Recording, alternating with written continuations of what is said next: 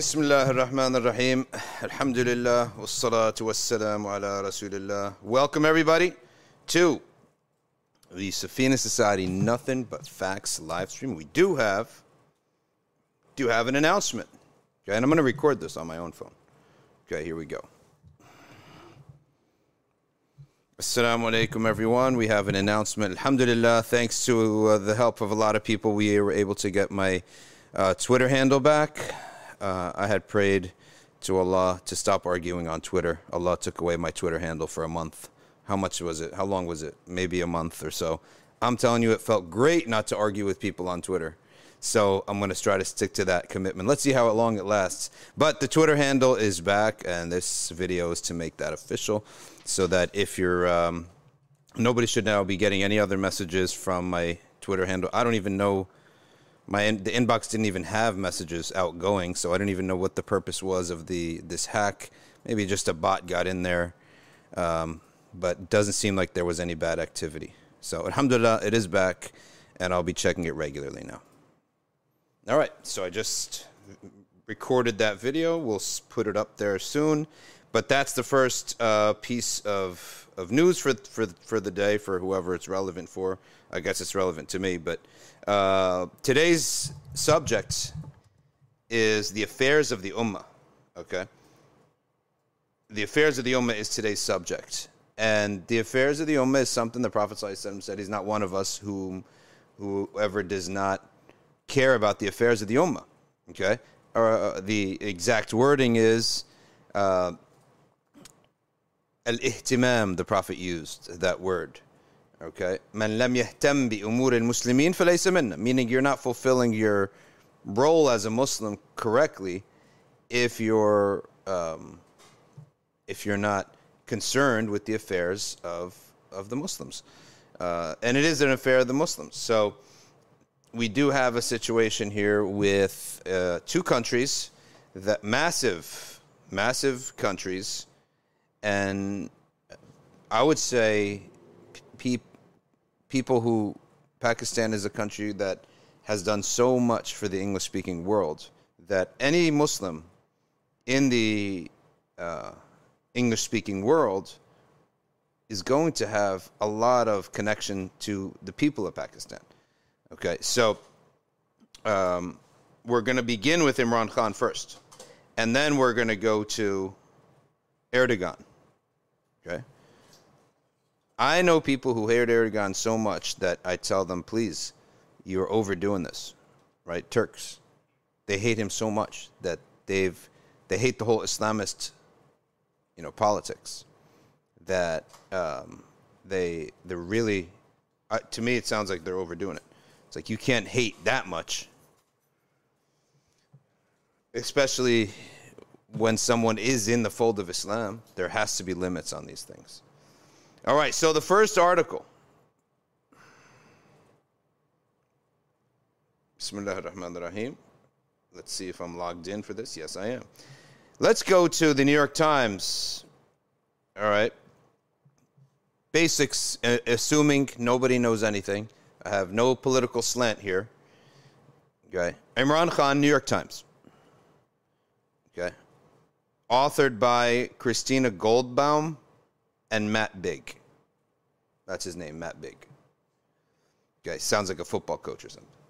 Imran Khan, who was arrested on corruption charges on Tuesday, was elected as prime minister in 2018. Again, this is just the news for people who don't know anything about this, okay? And there's not going to be much analysis. All right? When he ran as a nationalist promising to fight corruption, he reviving the country's economy, maintaining an independent foreign policy, and he distanced himself from the United States. His arrest significantly escalated a political crisis in the country, raising the prospects of mass unrest by his supporters. All right, let's take a look at his background. He's born to a rich family in Lahore, Pakistan. Educated at Oxford University. He's now 70 years old. That dude's 70? Bro, he looks like he's like 58 or something, 56. It must be the athlete in him that's keeping physically fit. Okay, so he rose to international prominence in the 70s as a cricket star. Then he married a British heiress, Jemima Goldsmith. A year later, he tried to parlay his popularity from cricket, and he led Pakistan to win the only World Cup of cricket that it's ever won. Do you know the year? 1992. Okay. All right. Cricket is a sport that I had not. They must have explained it to me like 4 times in England when I was in England. I couldn't really wrap my head around it. Right. But it's British baseball essentially. That's what it is. He then now parlayed that into a political career. What is all this gambling language? Parlay. You only hear it in the gambling commercials, right? He established his own party, Pakistan Tehreek-e-Insaf, Movement for Justice. As a politician, he portrayed himself as a reformer, offering an alternative to Pakistan's entrenched political dynasties. For a decade, he struggled to make political inroads and was mocked for his ambitions. Oh, you can't stop guys like this. He knows that all you have to do is keep pecking. You keep pecking, you're going to get there.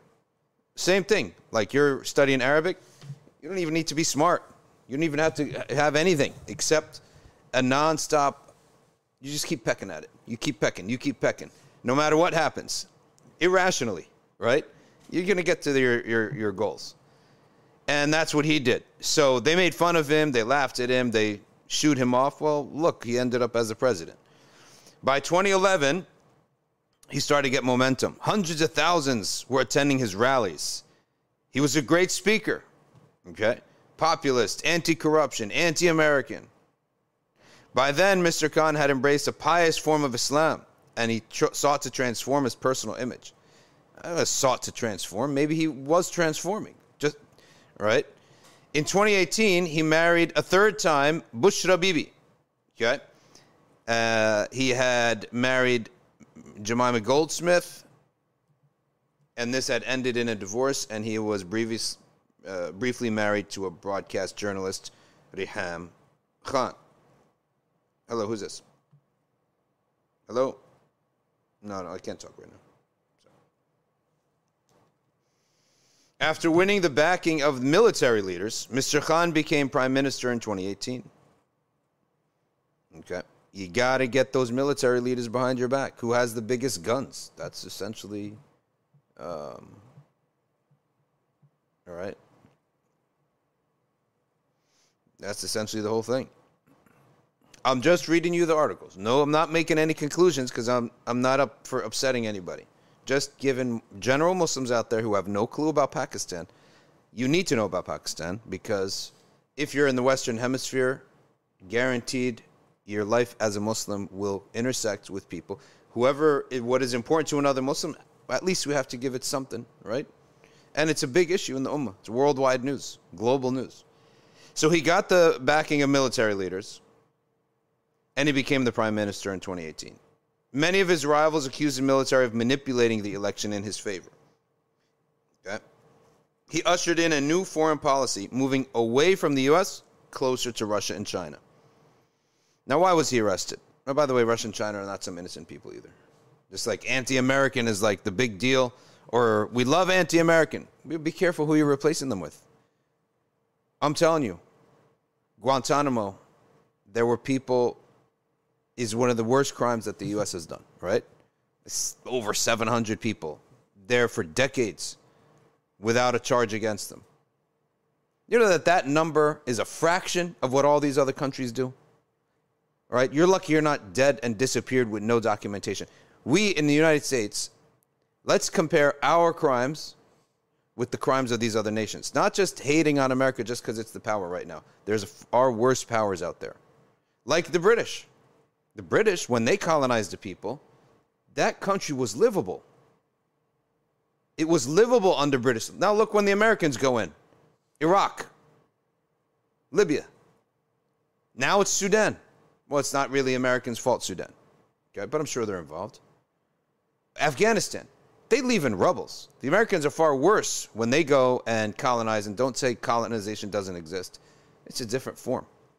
It's a more efficient form. I don't even need to rule you people. We just take your resources and leave, right? And then put in our puppet.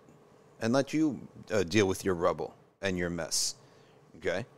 So, just to keep some like level-headed thing about the anti-Americanism, as much as everyone's, I guess, anti-American in some way, shape, and form because of the wars that they did. But just keep in mind, you have to be practical. And oftentimes, all of our life is choosing between two different evils.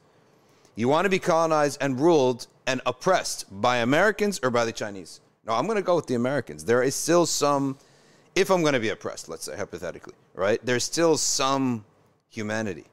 Chinese, I remember one guy got arrested in Egypt, okay? They're supposed to have a religion. They're supposed to have some humanity. He's an American. He got arrested. He said, hey, to the jailers, I need to call my lawyers. What? Are you so naive?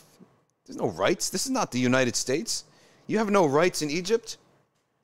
Okay? People didn't know where he was for months on end. And he's an American citizen, Egyptian American citizen. Okay, so Mr. Khan's relatively stable tenure. I hope the CIA liked that little clip right there. So they watch it. So, take me off a list. I'm saying good things about you guys. You're like humane oppressors. Mr. Khan's relatively stable tenure began to unwind in 2021. Dissatisfaction with how he handled the economy came to a head. And a dispute with the military over its leadership. That's what cost him his support. That's the thing. Okay? That's what cost you. You can't mess around with the guys with the guns. It's like common sense. It's very simple in these old countries, right? We got the guns. I remember Bob Mugabe. You ever hear of Bob Mugabe? Okay. He's the president of Zimbabwe. Okay? This guy, Bob Mugabe, has been the dictator of Zimbabwe. Of course, he's dead now, a long time ago. Been dictator of Zimbabwe for like 30 years. One of those old dictators, okay? And he goes, the U.S. comes in and says, hey, you need some aid? Yeah, I need tons of money. He said, all right, but we got our own reputation. You guys got to go with free and fair elections. So I said, all right, fine. We'll do this stupid election. He's never done an election before. Well, he loses the election, right? So some young guy, naive, thought that he's going to get away with this, goes and wins the election. Now it's time to admit that you lost. Go on TV. All right, my opponent won. And the guy refused to make the call, right? And the guy said, all right, let's transfer the power. He's like, how would I transfer the power? I got the gun. You got a pen, right? You guys checked off the winner with a pen. I got the guns. Why would I transfer power to you? And they never transferred any power. It's, okay, you had an election. You won the election. That's it. There's no mention of transferring power. So he said, how can a pen defeat a gun? That was his logic. That's the logic of that world over there. It's the old world, right? So he then has a dispute with the military. Why did that happen? I would like to ask him. Like, you're a smart guy.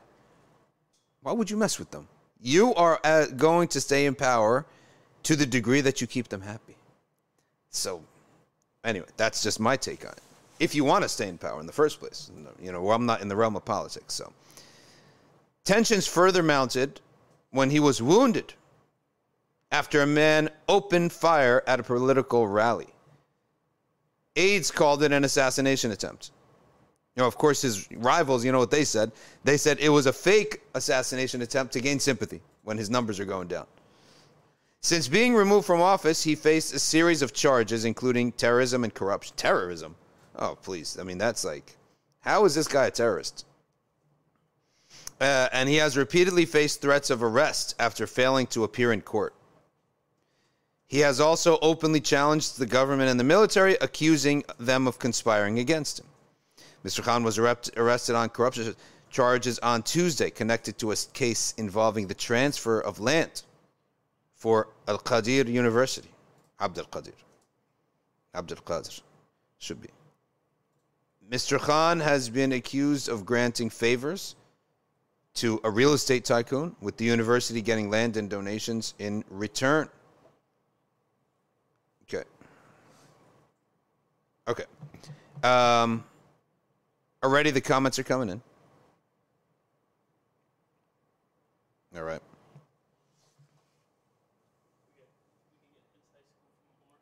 There's a guy who's a really good guy on Twitter. He despises Imran Khan. I can't remember his name. But, like, he's always supporting me and when I'm having some debate with some Zindiki type. But he just hates Imran Khan. So, all of our guys here in the community, they love Imran Khan. Okay, next article. Pakistan official gives Khan 24 hours to hand over riot suspects. How is he going to hand over riot suspects? That's a good question. This is now, we shifted from New York Times, general article in New York Times, to now Al Jazeera. Uthman Qureshi, yes, you got it. It's Shahab. There's a brother named Shahab, very smart guy. Helps me argue against these innovators, right? Innovative groups, these deviant groups. Doesn't like Imran Khan is putting it really, really mildly. He despises Imran Khan. Hey, it's political opinions, whatever. I'm in the realm of what God said and his prophet said, that's my allegiance. So political opinions, I guess, could go both ways. Okay. What is this green thing I'm wearing? Now, why am I wearing it, first of all? Because each stream thumbnail has to look different. I can't wear the same clothes every day, right? So I got to find some way to different. And I didn't feel like ironing a new shawl today. So that's the reason. Just find anything to make it look different. That's all. But this is called a habwa. And people in Yemen, where they don't have a lot of chairs, when they sit on the floor, they pull their knees up. They put this around themselves. It's like a rubber band that holds you together. That's really, literally, it's like a big rubber band. And you could sit there and you don't have to hold your arms up, your knees up with your arms. It's called a habwa. Okay? Huh? They don't have back jacks. They don't have chairs. It's called a habwa. All right, so when they don't use it, they just put it on like a sash like this or a shawl like that. Okay? A Pakistani official has accused former Prime Minister Imran Khan of sheltering aides and supporters wanted over attacks on the army. Citizens attacked the army? Okay. And they said he have 24 hours to hand them over. What is he going to do? Run around in a car and pick up these people? We have intelligence that some 30 to 40 terrorists who are involved in attacking our army's building and installations are hiding at Zaman Park. Hey, listen, this is not good for the army. You are the army of a nation. And you're saying 30 to 40 people bombed us and they're hiding in the park and you go get them. Aren't you the army? Shouldn't you be rolling out tanks, right? Like, this is a weak statement for PR-wise, right? Remember when we had, I don't know if you were here, but the Taliban released that statement one time, and it was all sorts filled with some weak language, and I'm like, who wrote this thing, right? But you have the intel that these people, why are you releasing a statement? Go get them then, right? Am I right or wrong? This to me just doesn't make any sense. Of course, that's with the caveat that everything that we read here on these papers, you take it with a grain of salt. Who knows what's happening, what's being said. But if I'm an army, okay, I'm not releasing a statement like this. Oh, we were attacked. I know you're hiding in the park, and you go get them. Where's your... All right, here we go. We are giving an ultimatum that these terrorists should be turned over to the police. Mir said Khan had 24 hours to surrender the suspects. Were they hiding in his house or something? It's like the old days of Marwan ibn al-Hakam hiding in Sayyidina Uthman's house. In response, Taimur Khan, a politician belonging to Khan's Pakistan Tehreek wa Insaf in Arabic party, PTI, told Jazeera the allegation that he's hiding riot suspects is only going to increase political temperature and is very dangerous. So what is he, like, feeding them, giving them pillows and stuff? Sort of absurd, if you ask me.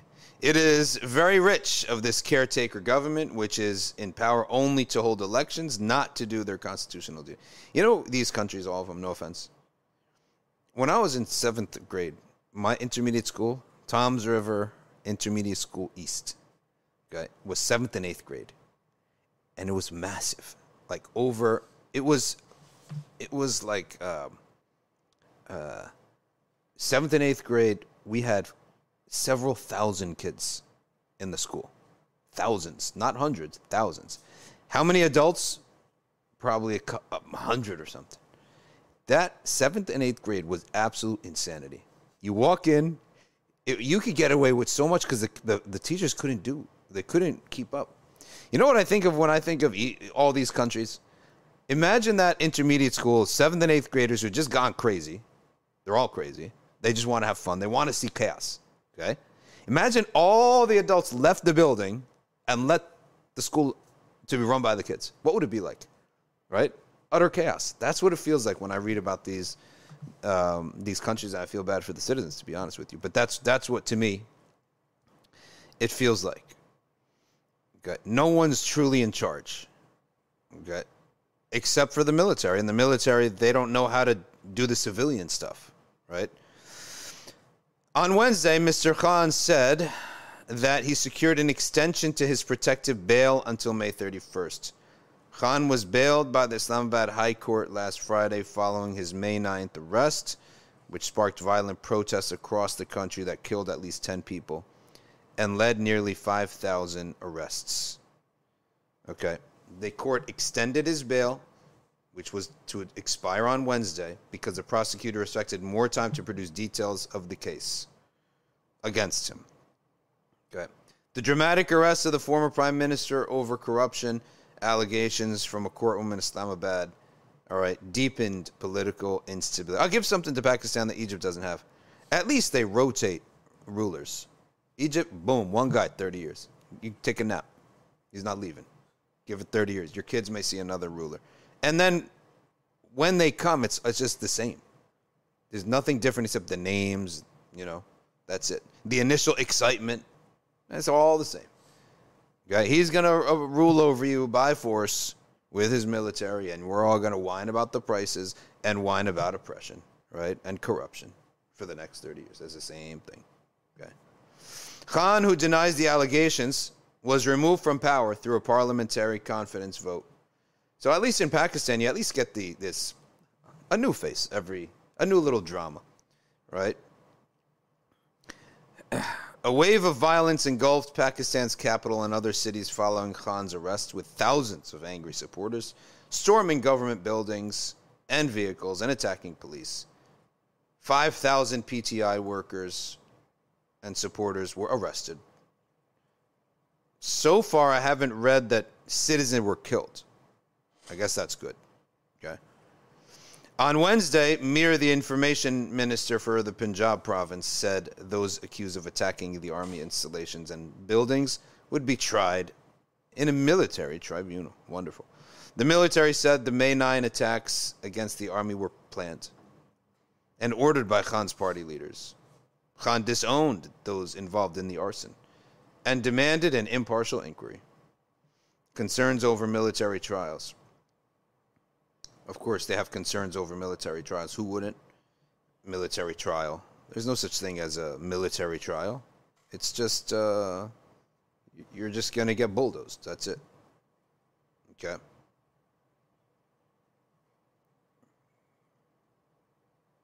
Next piece. Do we want to read more about Imran Khan, or is that enough? Okay. It just seems to be a whole bunch of chaos to me from the outside. It's a bunch of chaos, and at the end of the day, who wins in chaos? The guy with the biggest guns. Hellish Razor says, enough of this. Okay? All right, enough of this. Let's go now to the next sob story. Turkey and Erdogan. That's all sob stories. Okay, Turkey's presidential race to be decided in a runoff. Okay?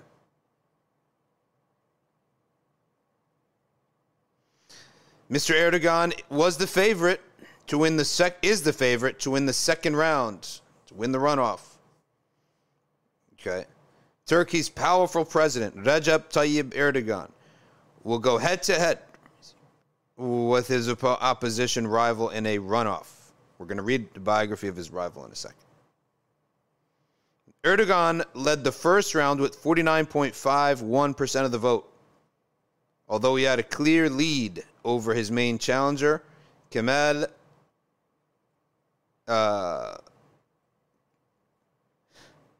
Kılıçdaroğlu. I know enough Turkish to know that the G is silent. And that guy got 44.88%. Half the country basically almost split. Okay.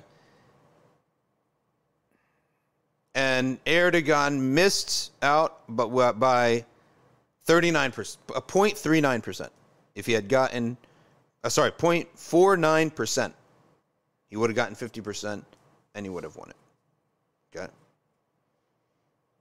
But because nobody got 50%, there's going to be a second round next Monday in 28th of May. Okay, a couple days from now. All right. Shortly before the announcement by election council leader Ahmet Yener, the president's rival appealed to supporters not to fall into despair and to stand and take on the election together. Another fool. Why would you use the word despair regarding your election? He's going to lose. Why would you use that word? I wonder the education in terms of how to convince, like marketing and how to talk. That to me says, I don't think he's going to win, right? Because the way he talks like that, say that word like that, not to despair. He just inserted despair into everyone's mind. But it was not immediately obvious how the opposition National Alliance could narrow a margin of 5 points in 2 weeks. How are you going to narrow that margin? Although the third candidate, ultra-nationalist Sinan Ogan, got 5%. Okay? It seemed unlikely that all his voters would switch to the center-left-led liberal opposition. Mr. Erdogan has been in power for 20 years. First as prime minister, then president. Okay? And he gained strength in 2016 after a failed coup.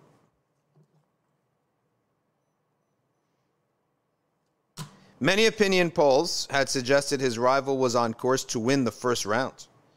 And Erdogan supporters celebrated outside party headquarters in Ankara long into the night. So they thought he would win the first round. He missed it by 0.1%. Half of a percent. Okay? Addressing them from the balcony, he told them he had won 2.6 million more votes than his chief rival. Okay, so the guy goes and he says, don't despair. Erdogan goes, said, we won 2.6 million more, right? Which one knows how to play this game? Which one knows how to zip up his crowd? Okay? With Mr. K, as I'll call him, as candidate, the opposition was seen as having its best chance so far at removing Erdogan from power. It drew together a broad-based alliance of parties and offered an end to soaring inflation and Mr. Erdogan's system of an all-powerful presidency. But initial confidence in victory turned into disappointment, and the opposition leader did his best to rally supporters by declaring, we will absolutely win in the second round. All right, that's a better statement if you're trying to get your people going. Okay. The secular votes came from the edges of the country, and most of the middle of the country went to Erdogan. Mr. Yener said all the ballot boxes from Sunday vote have been opened, and turnout in Turkey was 89%. That's amazing. You know what's the percentage of people who vote in America? I think it's like under 30%. Like 70% of Americans don't vote. And there's no reason to vote. If you're in California, for example, for the general election, you know where it's going. You know they're always with the Democrats. Texas always with the Republicans. New Jersey, New York, all up Maine, Vermont, all of them are always blue. Florida, Ohio, Arizona, Michigan, Pennsylvania, these are what they call the swing states, purple states, they say. So those are the ones where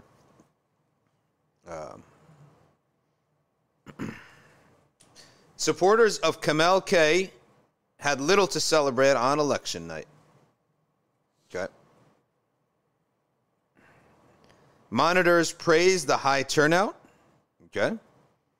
They said the vote had been limited by an unlevel playing field. They singled out biased media coverage, as well as intimidation of the pro-Kurdish party and the jailing of its former joint leader, Osman Kavala.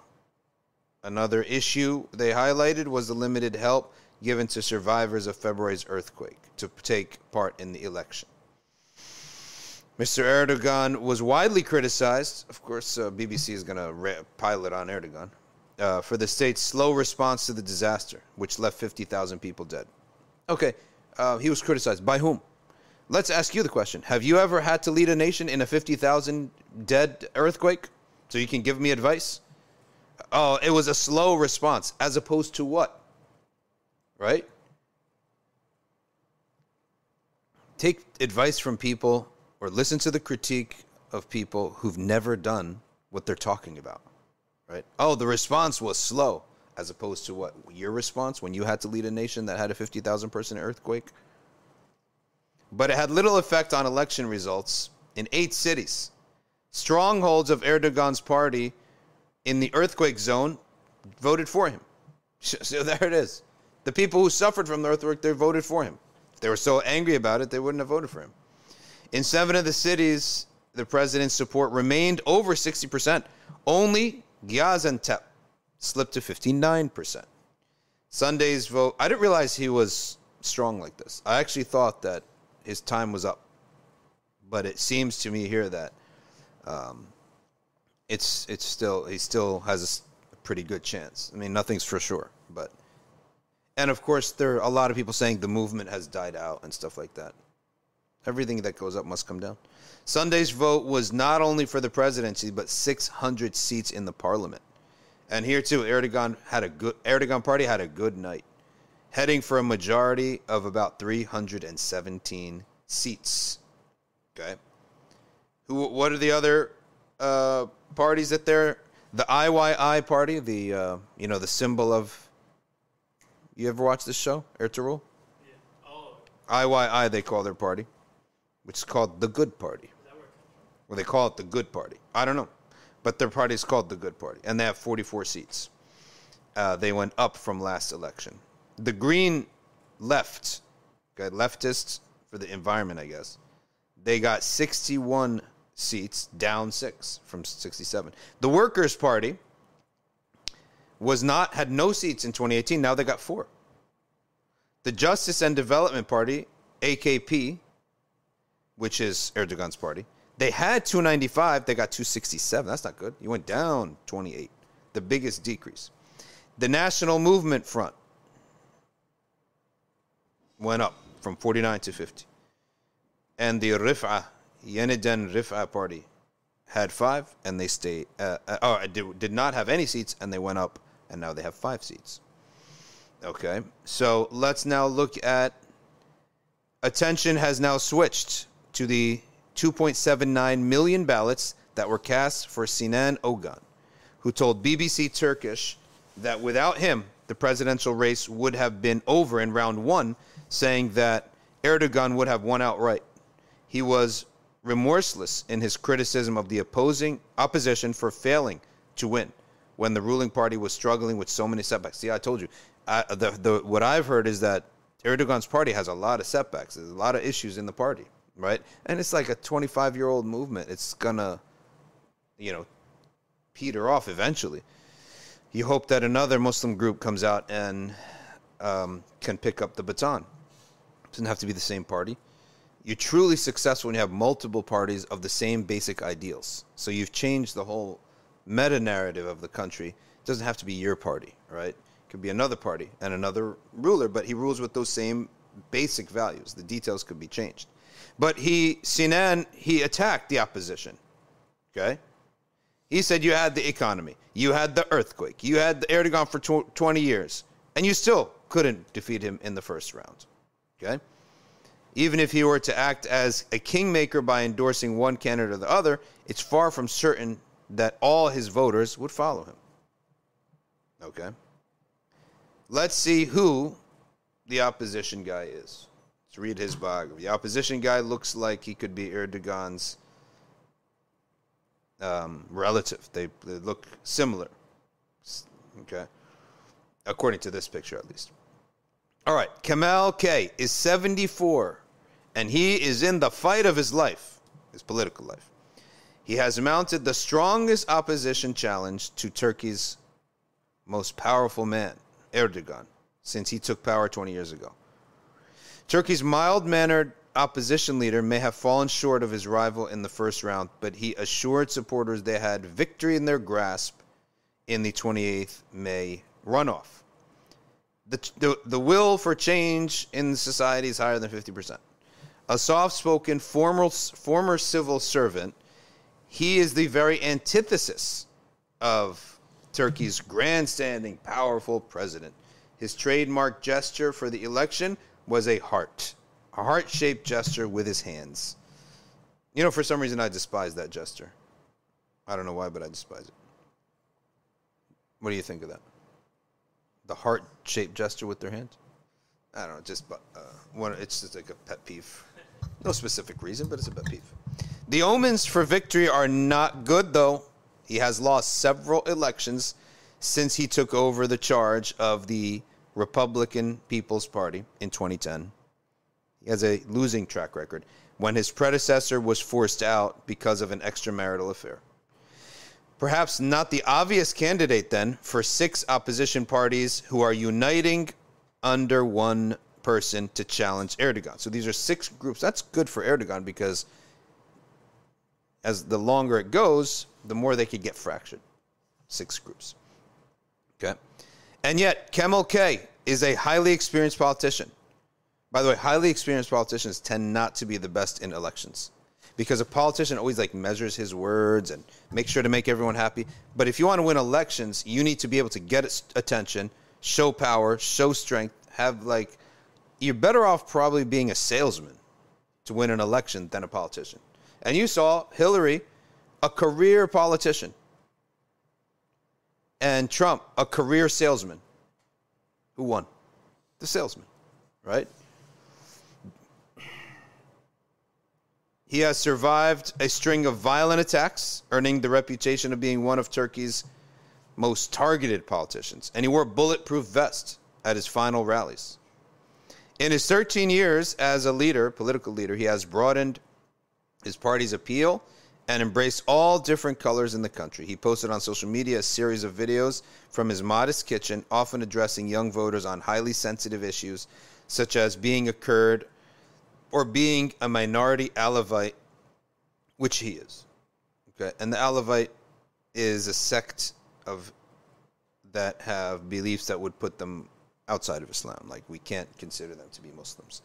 The Syrians have the ruling party of Syria are Alawites.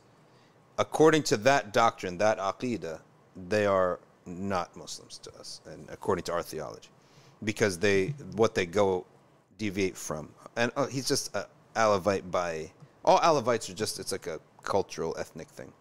Not like anyone follows that religion, right? There's no religion left to follow, to be honest. All right. In a soft tone, he reached out to voters by saying that he would unite all of Turkey's different strands of society. So he seems like a Biden type of figure who is the polar opposite of the loud and rambunctious and powerful Trump, right? So the CHP charts its origins back to Turkey's modern secular founder, Kemal Atatürk. It was long considered close to the military, which has overthrown the government 4 times since 1960, and was always seen as a hardline party on the issue of dividing church and state. No deen. After the military coup in 1980, all right, it supported the ban on hijab at schools and in public service. Born in 1948, Kemal K. pronounced, thank you, Kılıç Darulu. He was the 4th of 7 kids brought up by a housewife and a civil servant in the eastern city of Tunceli. He comes from the Alavi family, a distinct Islamic sect and religious minority in the mostly Sunni Turkey. He was a star student at the many schools that he attended, and he followed his father's job as a civil servant, and he studied economics in Ankara. He spent years as a civil servant in Turkey's financial bodies. Okay, after 7 years in parliament, he was selected to run for one of Turkey's most powerful and prestigious roles, the mayor of Istanbul. He lost, but he won praise for his campaign, and he became a very credible runner-up. Within a year of that success, the leader of the CHP resigned after a secret videotape emerged of an affair, and Mr. K unexpectedly found himself as the prime candidate for the job. Okay? He looks like the average Arab or Turk, right? Completely average. That's what he looks like. Okay? In London, all over Turkey, they got these old boys Turkish clubs where it's just like a room with chess tables, backgammon tables, a lot of smoking, picture of Ataturk, okay, and Turkish flags everywhere, and all the guys look like this guy. You know, like a standard guy with a shirt, pants, a little bit balding, with a mustache. All of them look the same. Okay. Initially, he refused to run for leadership, not wishing to take advantage of a scandal. But his stance softened, and he won the race by a landslide. Erdogan was by now at the peak of his power, okay, becoming Turkey's most successful modern-era prime minister by winning almost half the vote in 2011. The CHP came a distant second, but increased its vote by 5%. But in his 13 years in charge, he has led a quiet revolution within the party. He has tried to make peace with the Islamists through gestures like attending iftar or breaking the fast. Okay? And he erased the party's old militaristic codes.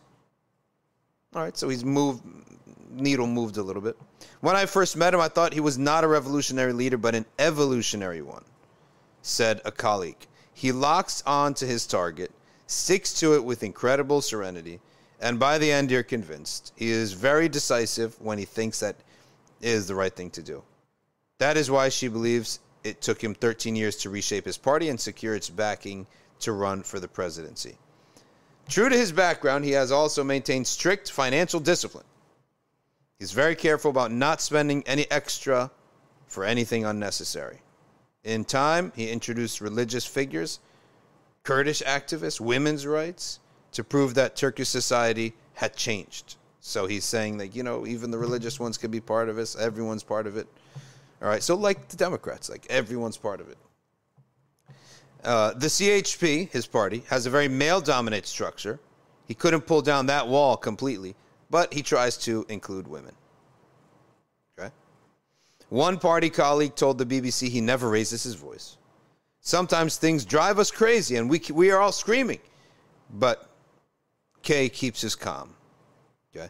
The moment anyone enters the room, he stands up and shakes hands, never talks to people sitting behind the desk, and never interrupts. What is this? What is he, a saint or something? You know, one thing fine, two things fine. This is like a long list. What is he, some kind of saint?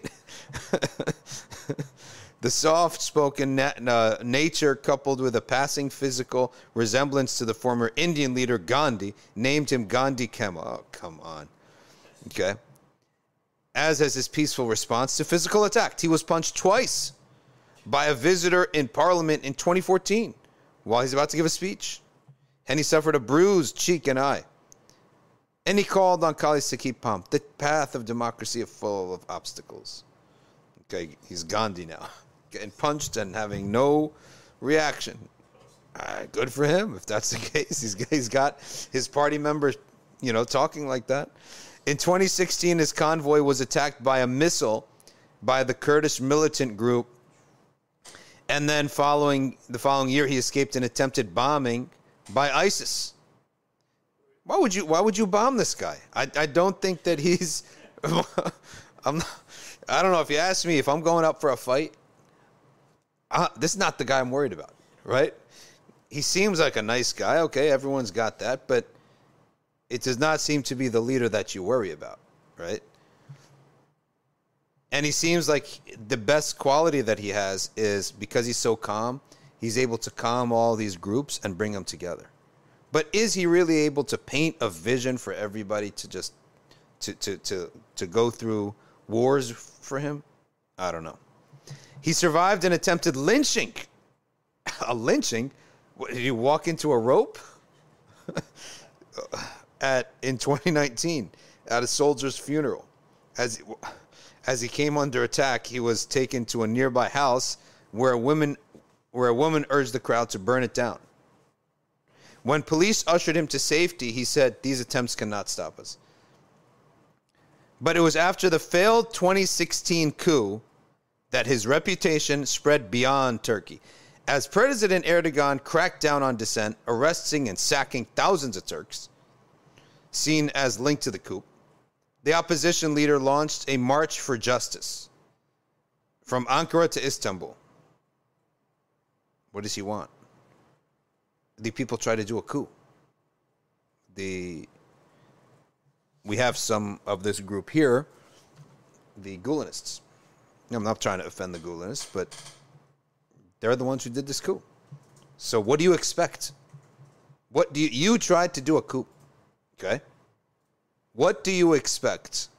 All right. For the president to do?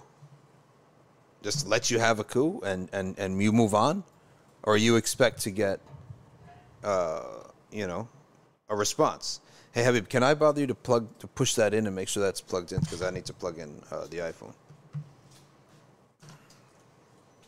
Despite the success of this march, he chose not to challenge for the presidency that year. Waiting. Oh, it's not even plugged in. Yeah. The dark gray one. The dark gray one. It's plugged in? Okay, thanks. It then took him months to convince other opposition parties to back his bid. The CHP has better speakers and arguably higher profile public figures who won, but with his main rival at his weakest, party colleagues felt this was their leader's moment. I have never heard a word of hatred from his mouth. He could be angry with someone, but keeps calm and he forgives. He keeps calm and he forgives. Is he a Nebi or something? Listen, the guy, I have to say, he comes off as like a Biden. You can't hate the guy. You can't hate him. The guy comes out with a very calm personality, and some of these glowing commentaries are absurd. There's no doubt about that. But like it's a political figure. The guy's a politician. He's got to have done something bad. How do you be a politician that's 74 years old and no one has anything bad to say? Like, where are your enemies? But in any event, he does seem to be a calm guy, and a pawn. Like someone, they just put him up there. Yeah. And then they just tell him what to do. It's the face of it. Is Biden anything other than that too? Yeah, like Biden? You can't tell me Biden's actually. You can't tell me Biden's actually like running stuff. No. I feel bad for the guy. I think it's elderly abuse what they're doing to him. Yeah, that's what they do. Yeah. They just put up like these elderly guys. Yeah.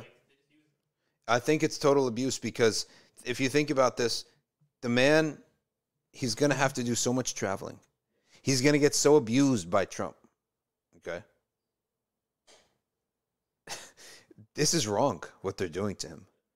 And if you ask him in his heart of hearts, he just doesn't want to disappoint these youth that are around him that are saying, oh, you got to be president, right? He's not in the right health for this, to be running around like this. The guy needs to be resting and being old, khalas. Time's up.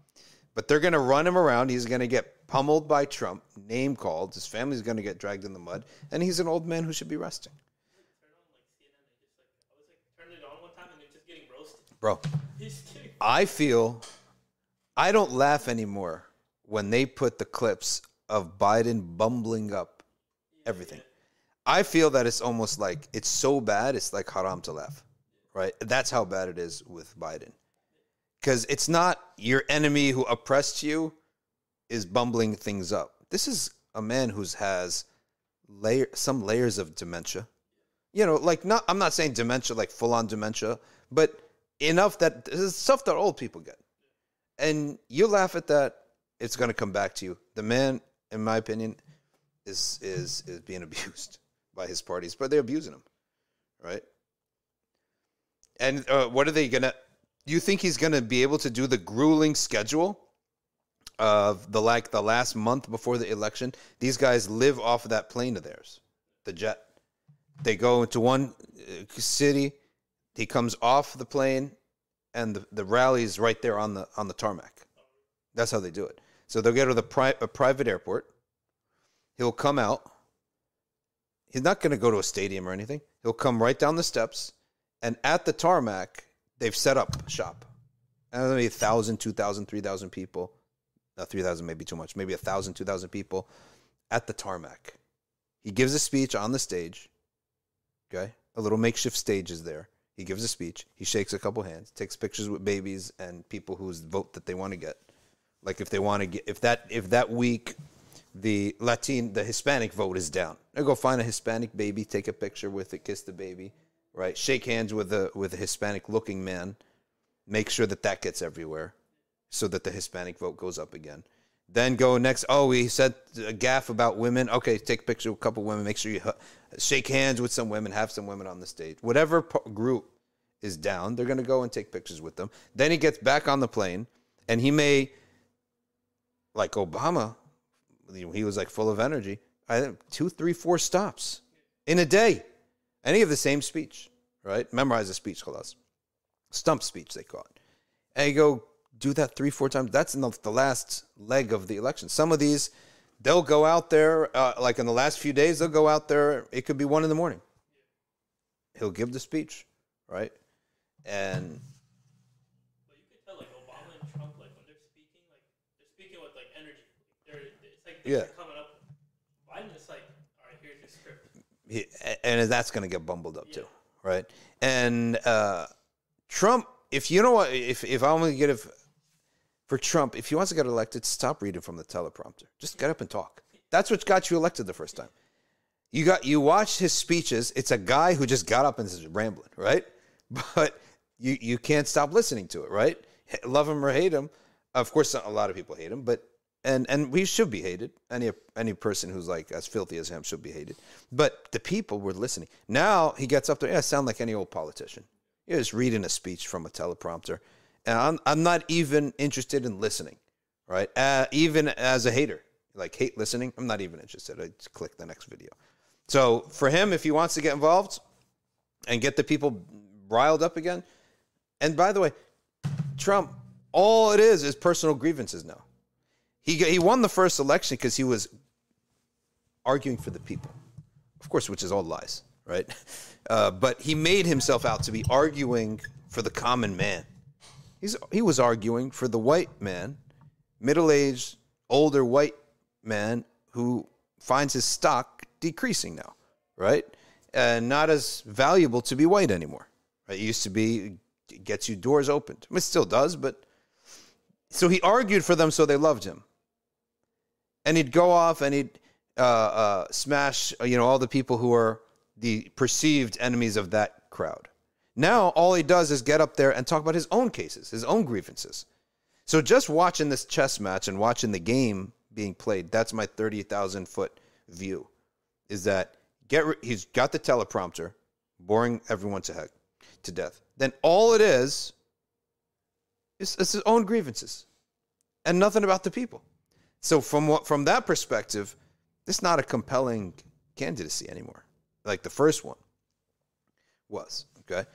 Of course, with the caveat knowing that it's all just a bunch of lies and nonsense. But in general, that's how I felt he won the first one. Biden came in as a breath of fresh air. One, because Trump is exhausting. It's just nonstop scandals and annoyances and bothersome stuff, right? It's just nonstop. And after a while, the news, you get he hits the news all the time. You can't not watch it. But after a while, it's like exhausting. So you get a president who hasn't been in the news. The only thing he's ever in the news for is his gaffes. Like there's nothing else the popular, regular person gets on his radar except his gaffes. But I'm like, finally, enough political news. Just put this guy Biden in so we could just get some silence, right? You're exhausting and obnoxious and constantly annoying. So I don't know. The only reason that Trump would possibly win this time around is because the first time around, Biden was able to do it through Zoom, and he was a breath of fresh air. Now Biden's got to actually fight a real fight, traveling around, talking to people, and there's no contrast anymore, right? There's no contrast of enough of Trump's obnoxiousness. Biden was a welcome contrast. That contrast doesn't exist anymore. So it's much different when you're fighting as the front runner than as the underdog. Trump didn't even go fight as a front runner well. He fought as an underdog, swinging wildly at everything, shooting at everything, right? And it worked for him. As the front runner, he was terrible. All he had to do was not screw up COVID, and he would have easily won. But he had to play with that. He had to meddle with it, and he screwed that up. That's just political sports radio right there, because not advocating for either side, but that's just my view of the gamesmanship of the thing, just the gamesmanship of it. And the Democrats are pretty. How could they not have come up with a candidate in all these years? No candidate? And I don't think you can be a strong Democratic candidate. I'll tell you why. Because the Democrats are all about always apologizing. It's a culture that you're always going to apologize. You can't upset anybody, right? You cannot be strong with these people because they don't like the language of strength. They don't like the language of anyone strong, and they like the language of always sort of putting yourself down in the name of inclusion, okay? And always it's like excessive inclusion and making sure nobody's upset, and it's a language, it's a culture that you're constantly apologizing. So when one guy was coming up from Texas, a tall, lanky Democrat from Texas, he looked like a pretty good candidate. He had a little bit of a funny name. I can't remember his name. But he ends up having to apologize 10 times. I'm sorry I offended this group. Oh, I'm sorry I offended that group. Oh, I'm sorry. How do you have strength, right? They cannot produce a strong person, guarantee you. All right, let's read a little bit here. Analysts predict the incumbent candidate that Erdogan will win the second round. Okay, the pundits. Well, pundits are always they're maybe right, maybe wrong. You never know. Erdogan got 49.51%, and Kay got 44.89%. Okay, Erdogan performed better than expected. Okay. And his alliance still got the majority of a 600-person parliament. Okay. Erdogan has momentum, says a political analyst.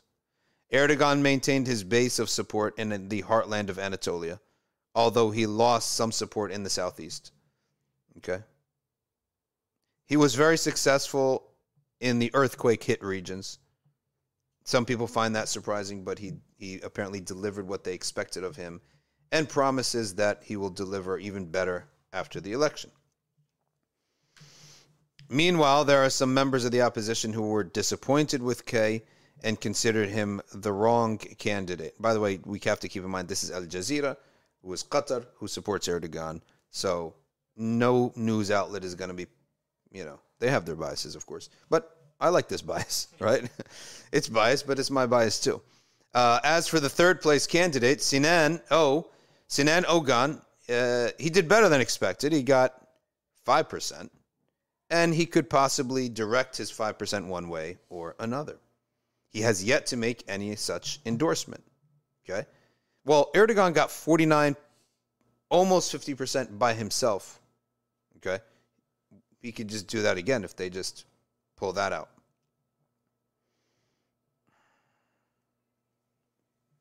Okay, the opposition will have to have its work cut out for them, blah, blah, blah.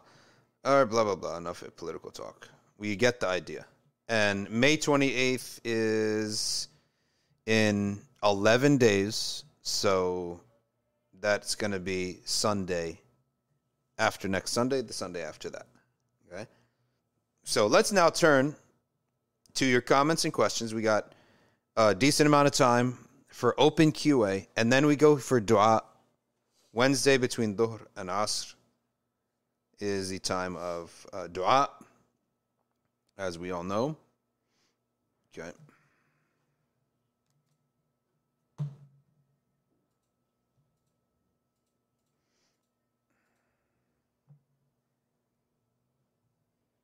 Let me open up Instagram. All right, Habib, give me something.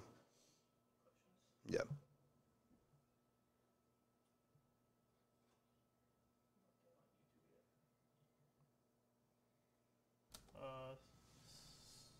How do I get things to go my way? What are the steps?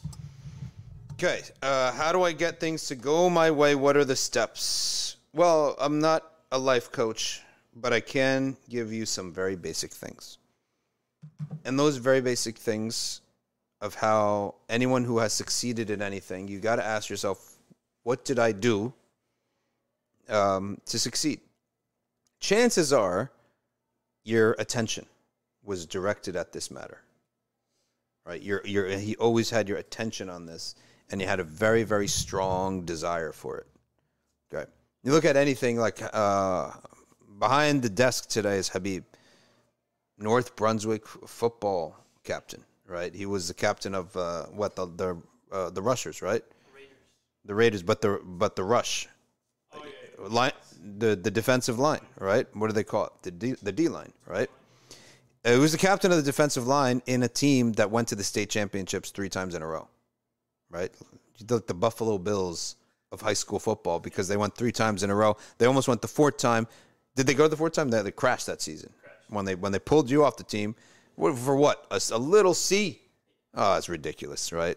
Sorry if that was private information, but because the Bills went 4 times and lost all 4 times. So you guys needed to go that 4th time to be the Buffalo Bills of New Jersey high school football. So, but when you succeeded at that, it's because you had a focus and attention was on that, right?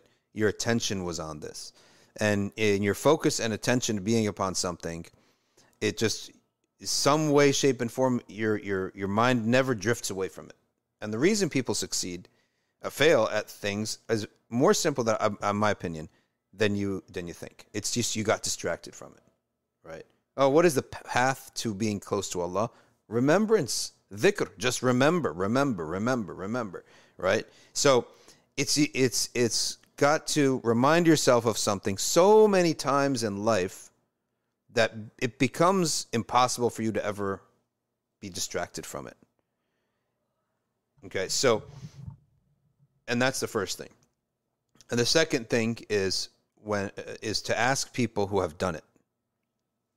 Just to be in touch with people who have done it. Like, you can't go to the gym and do this stuff by yourself.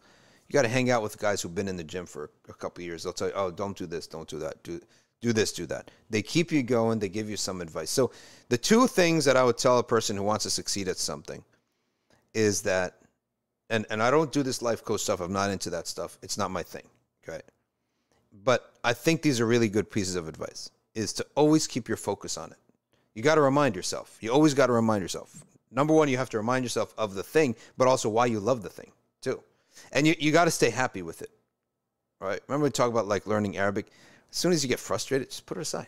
You cannot be frustrated and unhappy doing something. You're not going to do it. You're going to hate it. Your mind is going to say, I have to do this, but you will hate it. You're not enjoying it, put it aside, right? Until you like it again. So you always got to try to like what you're doing. But the second thing is hang out with people who've done it before, right? Simple. Hang out with the people who've done this stuff before, right? So if you do that, I don't know how you can succeed. Okay. So some non-life coaching advice. All right, next. Remember, I don't really scroll up. Okay. Please bring back ulama biography videos. Okay, inshallah. Sadaqat says how to really increase memory and retain information. Repetition. read the chapter. There was a kid, never forget this, in biology, in science, in high school, everyone go to earth science, okay? Right? But I qualified for the level above that, okay? Okay. I ended up, I can't say I qualified for it, but I ended up in the level of science above that. So we were freshmen, me and another kid, and we were all with sophomores and even some juniors. And so it was intimidating because the teacher's teaching at a higher level than we expected. And this kid next to me, he seemed like he aced everything, but he didn't seem like a very different kid than anybody else. So I said, man, what's your secret? He said, nothing. I just read the chapter, take notes, then read the chapter again, then analyze my notes again, improve the notes. Then I read the chapter a third time, then I improve my notes again. And if they're no good, I scrap it, rewrite another chapter of notes. Then I read the chapter a fourth time and do it again. Then I do it a fifth time and do it again. I'm like, that's it? That's the name of the game? He said, yeah, so maybe for 2 hours you'll sit there, read the chapter word for word, take notes. Read the chapter again, improve the notes. Read the chapter a third time, improve the notes even more. And then by that time, his notes are so good that, and he's like, it's in his, he can't get it out of his memory at this point. Like, can you get Fatiha out of your memory? Unless you went in a coma, right? Or had a stroke. May Allah protect everyone from that. But you can't ever get out of your head. But can you forget, potentially speaking, could you potentially forget your mom's phone number? Of course you can, right? Because you, as soon as you get it, you put it on, you save it. You don't look at it again, right? So you may have memorized it for a while, but you save it as mom. So you don't know it anymore. So it's the repetition. So if you want help with memory, there's no tricks to memory. There literally is no tricks. The Mauritanians, they say their hifz is amazing. The Moroccans' hifz is amazing. The Pakistanis, their hifz is amazing. Everywhere in the Ummah, they have amazing hifz. Okay? I asked a brother who went to Mauritania from our town, our masjid. I said, what's the technique? He said, they sit there. I don't have a misbah on me. They sit there with a misbah. Okay?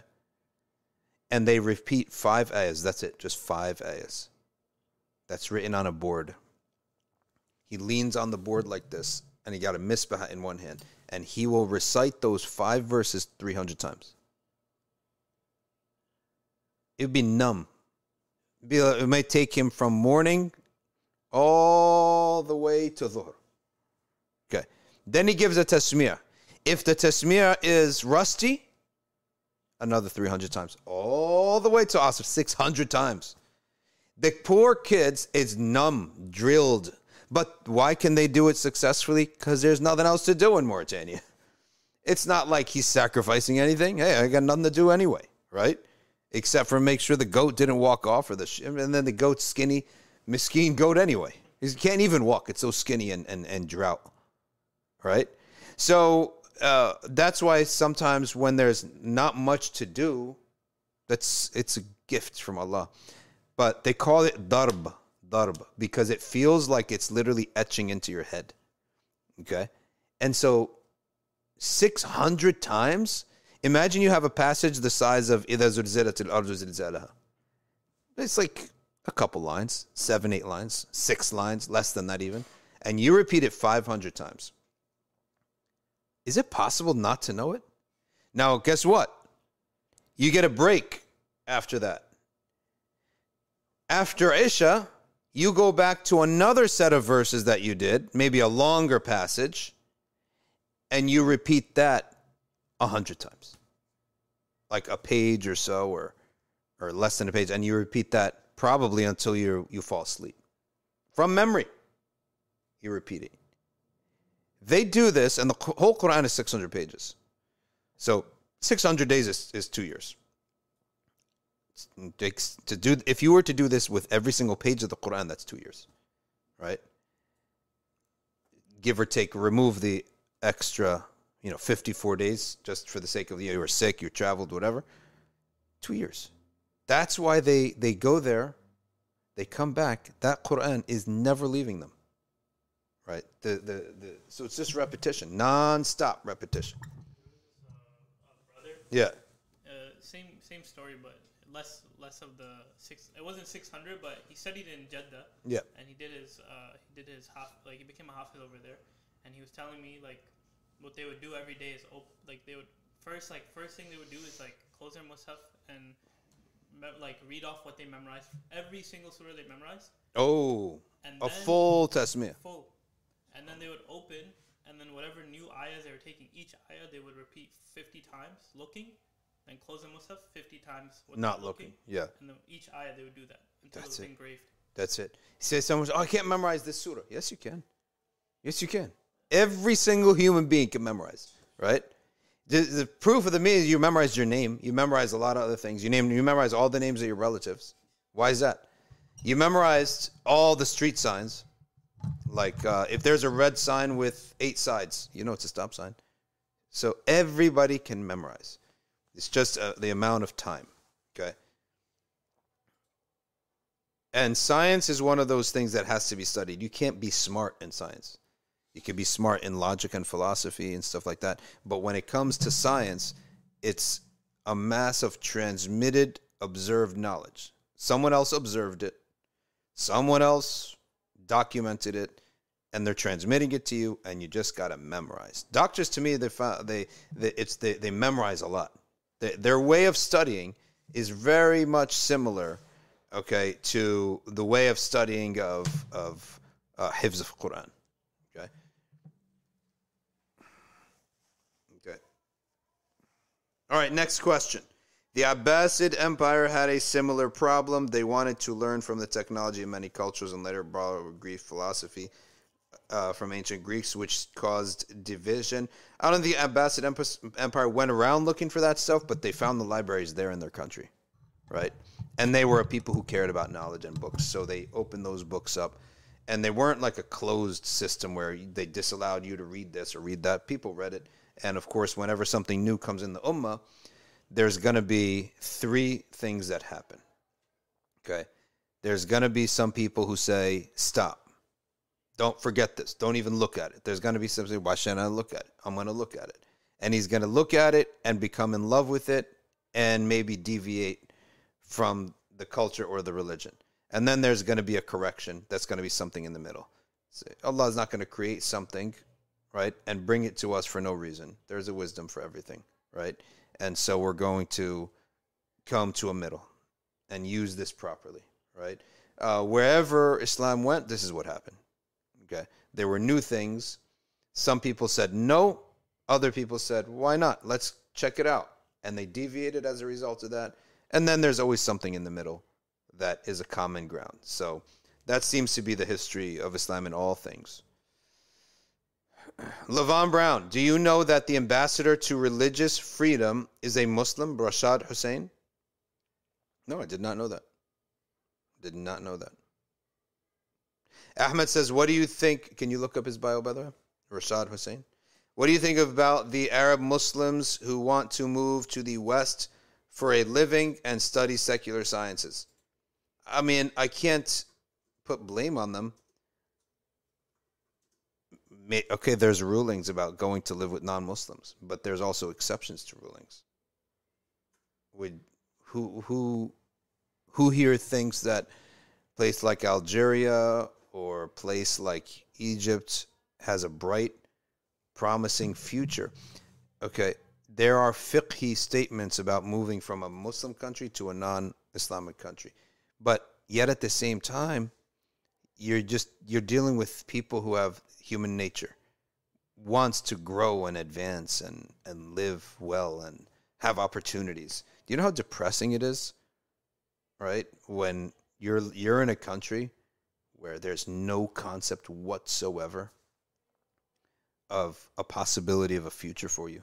When you go open your door in the morning and you see the whole road is all the guys are just sitting on lawn chairs or doing nothing, right?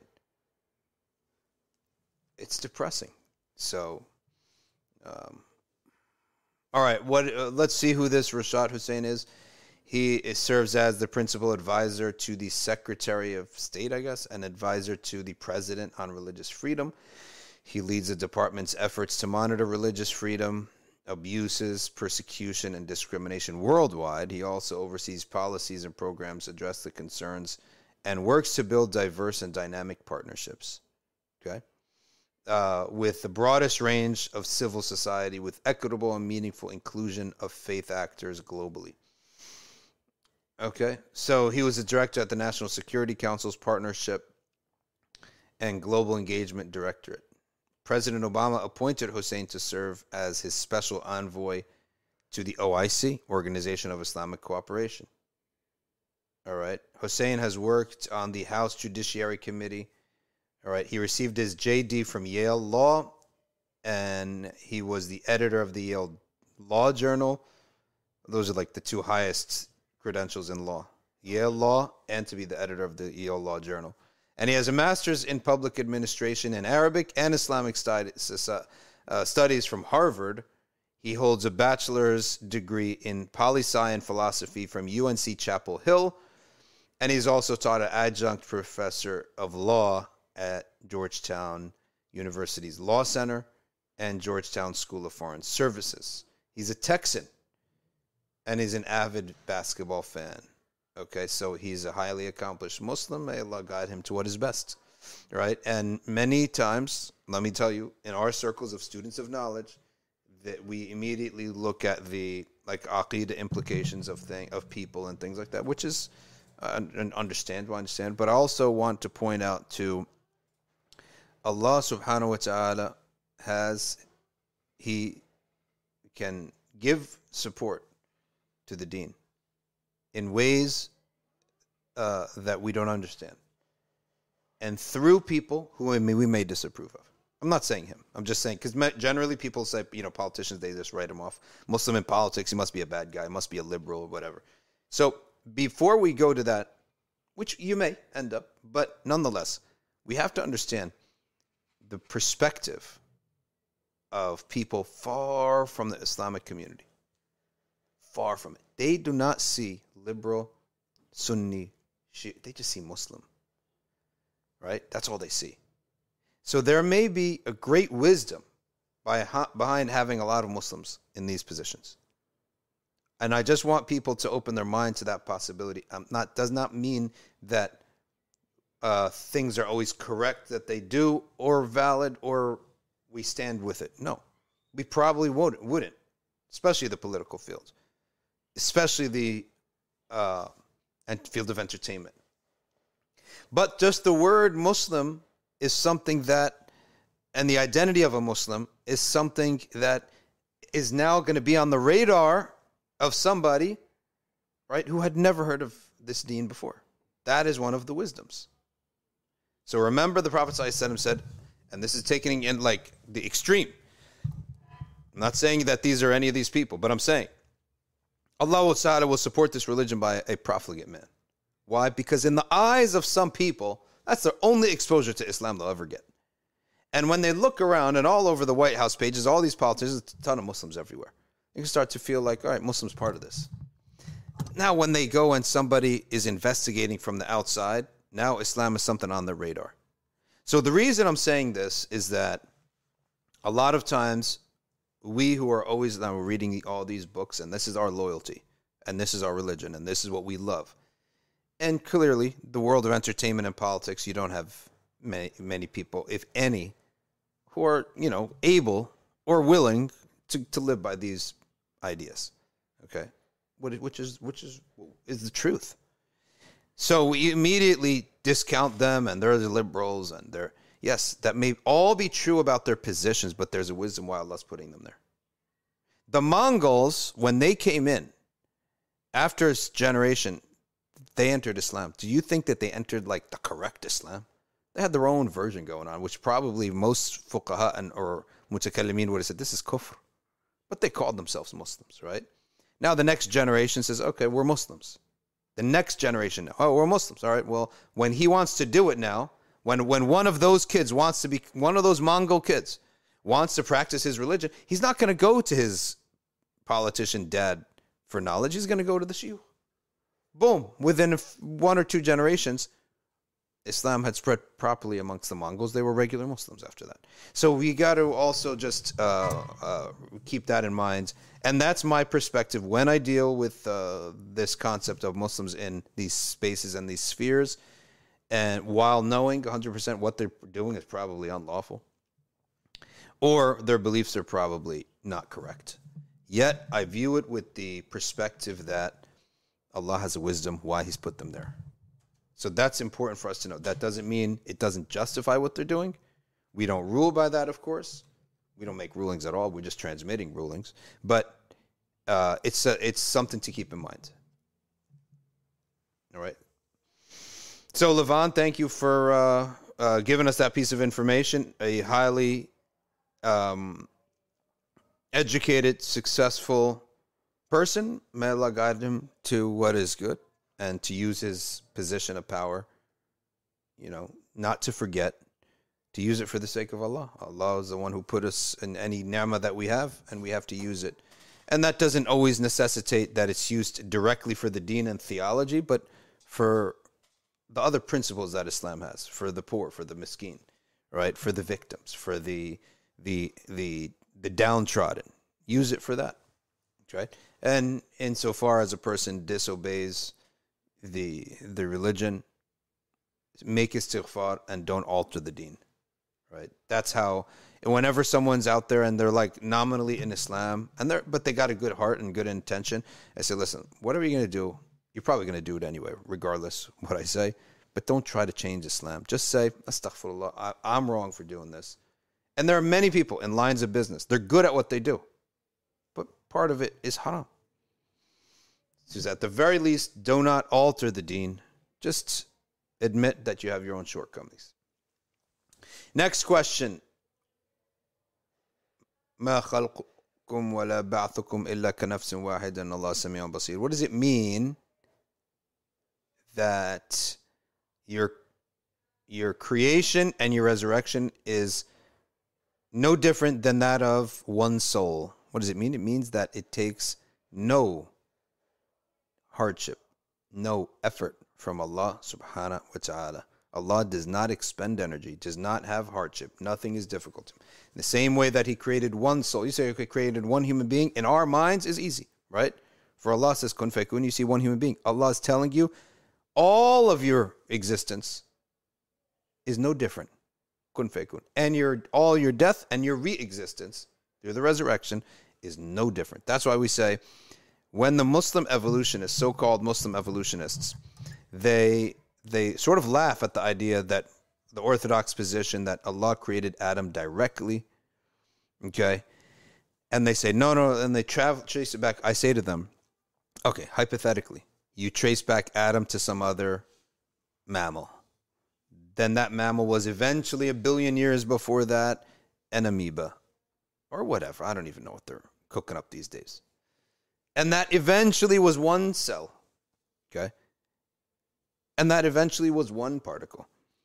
Where did that particle come from? You, as a so-called Muslim evolutionist, would have to admit that Allah says, kun fayakun. Be, the first piece of matter. There was a time when there was no matter, right? Then there was matter. Allah says, kun fayakun. In your mind, do you think that kun fayakun, for Allah to create one particle of matter, okay, is any different than His direct creation of an entire universe? For Allah, it's no different. These people seems to have some anthropomorphism, as if, yes, He can easily create a particle, but He can't create a world. Yes, He can. So there's no kun fayakun. Kun, be and it is. That's how Allah creates. Be and it is. Whether it's a particle, the smallest possible particle, or it's an entire universe, is no different for Allah. There is no big and small with Allah, right? It's not like the particle is very small for Allah, the universe, as if it's like, sizable in comparison to Allah. Allah is not physical. There is no big and small for Allah subhanahu wa ta'ala. So why is it so difficult for you to believe that Allah subhanahu wa ta'ala created Adam directly with no antecedent? Why is it so hard to believe? Okay. And it was repeated so many times that He created Adam that way. And he creates the human being in multiple ways. The human being, Adam, was created directly with no antecedent. Okay? No mammal before him. No mother gave birth to him. Hawa, Eve, was created from Adam. All other humans were created from a mother and father that gave birth to them. Jesus, alayhi salam, was created in the womb of Mary with no male. That's 4 different ways. All human beings will be resurrected in the same way. That's 5 different ways of creation of the human being. Let's take the next question before we go to our dhikr. Any Islamic wazifa for increasing memory? No. No shortcuts, no tricks, no zikrs. Repetition. Okay? No shortcuts, no wazifas, no tricks. Not to say wazifas are tricks, but don't look for a shortcut. Is there a dhikr that I can get my memory? Is there a dhikr that you can lose weight? No. Run on the treadmill. Right? Repetition, hard work, non-stop. Okay? Refuse to go away. That's how you're going to get memory. That's how you're going to lose weight. That's how you're going to learn fiqh. That's how you're going to learn Arabic. Are we satisfied with appeasement, says the Dark Maverick? Biden also told the Muslim mayor of Prospect Park to take a hike. No, I'm not satisfied with appeasement, no. Sadaqat says, again, that question for the memory. See, Sadaqat knows how to. See, Sadaqat is very persistent in asking the question. How many times you ask the question?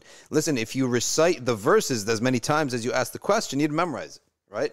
So he has demonstrated his ability to peck. Peck away. Keep going. Non-stop. Okay.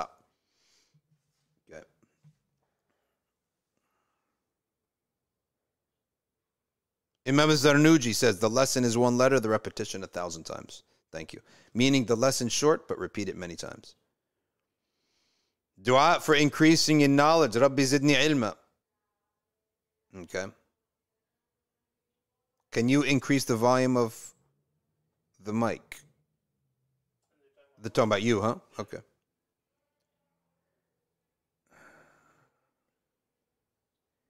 Levon says, we're not commenting on the person, just telling you he exists. Yeah, what's nothing wrong with knowing he exists? As someone was, I think Dark Maverick was saying, like, this is appeasement. No, we're not settling for anything. Like, but if something's there, there's always a wisdom. Okay, there's always a wisdom. How do we balance between criticizing others' skill set and praising yours while not being boastful? There's no boasting when you're applying for a job and you're saying, I know how to do this job. It's objective fact. I know how to do it. This person, I'll tell you why he doesn't know how to do it. The sign that he doesn't know how to do it is this, this, and this. The sign that I know how to do it is this, and this, and this. You're allowed to do that. You just have to check your heart. That's all. Kickboxing class and swimming class is women's only, but they have cameras there for emergency security. Then you cover. You'd have to cover. For memorizing, I was reading 3 words 3 times and writing their first letters in Latin alphabet and was remembering the words from these 3 letters. Is it okay to do and is allowed? Yes. For the swimming and the kickboxing, the scarf needs to be taken off. Then you need to ask the Muslims that are involved, and you need to ask them what's happening with the security footage. Okay, if someone hits their head, isn't that security footage going into the hands of other authorities? Yes, it is. So therefore, if that's a chance, then therefore we can't really take our hijab off.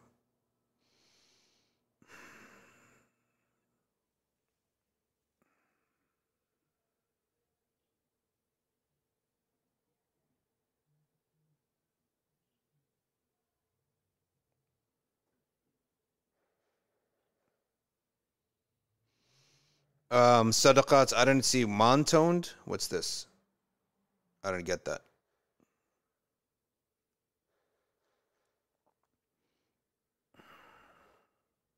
Always thought his hadith applied to sacred knowledge. Whoever follows a path to seek knowledge, Allah will make path of Jannah easy for him. What is this about secular knowledge if done for the sake of Allah? Yes, but mainly for religious knowledge, because when you learn, you appreciate the rulings, right? You appreciate you understand why Allah has put limits on certain things. And therefore, it becomes easy for you to practice what you understand. So that's how Allah has made his path to Jannah easy. When you learn, you surround yourself with other learned people. They always keep you up. They help you up.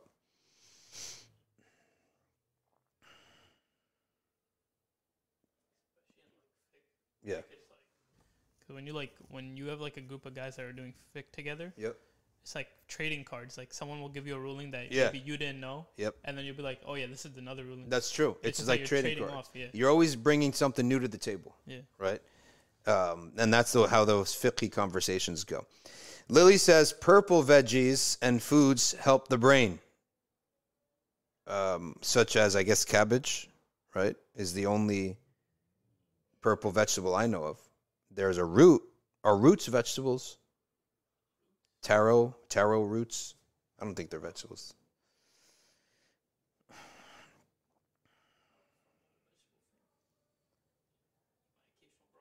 Yeah, you'll become a vegetable fan if your plumbing stops working, right?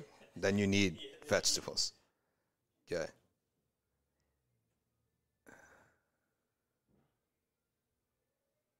Abdul Hadi says, was there a different ruling about mahrams during the time of Adam? Okay. Yes, there was. You were allowed to marry anyone except your twin. Okay. Anyone except your twin is who you are allowed to marry. So your twin was treated like your sister. All the other women you were allowed to marry. Right? And Adam arranged the marriages. Why? Because he's the wali of all the prospects, right? You want to marry, you're only going to marry who Adam permits.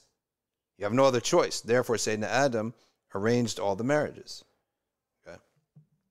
And then immediately the next generation, okay, then the rules changed. Couldn't marry your sister, could only marry your cousin now. Okay. How do we reconcile between dua, being pleased with our Allah's decree, and making dua for things in the dunya? Very easy.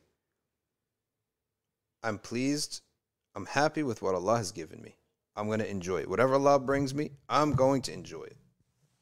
Yet at the same time, I'm asked for more. There's no limits, right? Why not? Ask for more. How do you not get complacent with that? You ask yourself, what is it that gets you excited? What is it that makes you happy? And don't force yourself, only be happy with this. No, what genuinely makes you happy of Allah's creation? That you want to get out there, that want to learn out there, or do, or experience, or have. And that's what we pray for. You only pray for something that you really want, right? You can't force yourself to tell yourself, I should want this, except the things that Allah subhanahu wa ta'ala has told us to want, like iman, steadfastness, stuff we always pray for. But for our personal prayers, you only pray for something that you really want. So you just got to be honest with yourself of what do you really want in life. Okay. Am I sinful for being overweight? I'm not going to say fat, but it's going to offend some people. Overeating is sinful. Sorry, not sinful. Overeating is discouraged. Karam Tour, you can ask your questions here, by the way. We're on YouTube, but you can ask your questions on Instagram too. Overeating is discouraged. Being overweight is not good for your knees. It's not good for your health. It's not good for yourself. I don't think anybody who is out of shape looks in the mirror and is happy with what they see. So this is not good for you. You also don't live by yourself. You live with other people. You don't want to be someone that the people that are intimate with you, that share your body, are unhappy with. Like, you don't want them to be unhappy with you, right? Because shaitan can get in their head and start saying, well, it's no good. Think about somebody else. That's how fitness starts. So you want to do to avoid that. Maryam says, how to defeat self-whims. Hawa nafs. Hawa nafs is defeated by two things. اتباع السنة واتباع عرف الصالحين. The sunnah and the urf, the customs, the general way of behavior of the righteous people in your time and place, and that which does not offend the people or seem odd to the people, you can do it. That's how you become unique without succumbing to your whims. So Sharia, Sunnah, and the urf of people. The urf means the general way of behavior of the righteous Muslims at that time. So it's odd behavior for us, for example, if you were to gel your hair up in one spike like a horn, like a rhinoceros. It's just odd. I can't tell you it's haram, right? That's not the symbol of any group per se. So I can't tell you it's haram. It's just, you're just weird, right? It's odd. It's not going to be something that no one's bringing you home to dinner with that. So you avoid those types of things that make you, not outcast, but everyone's going to be looking at you like some weirdo. You avoid those things. Now, there are other things that make you unique that the people don't, the righteous, the pious, praying Muslims don't, shun you for. Yeah, then that's a fair expression.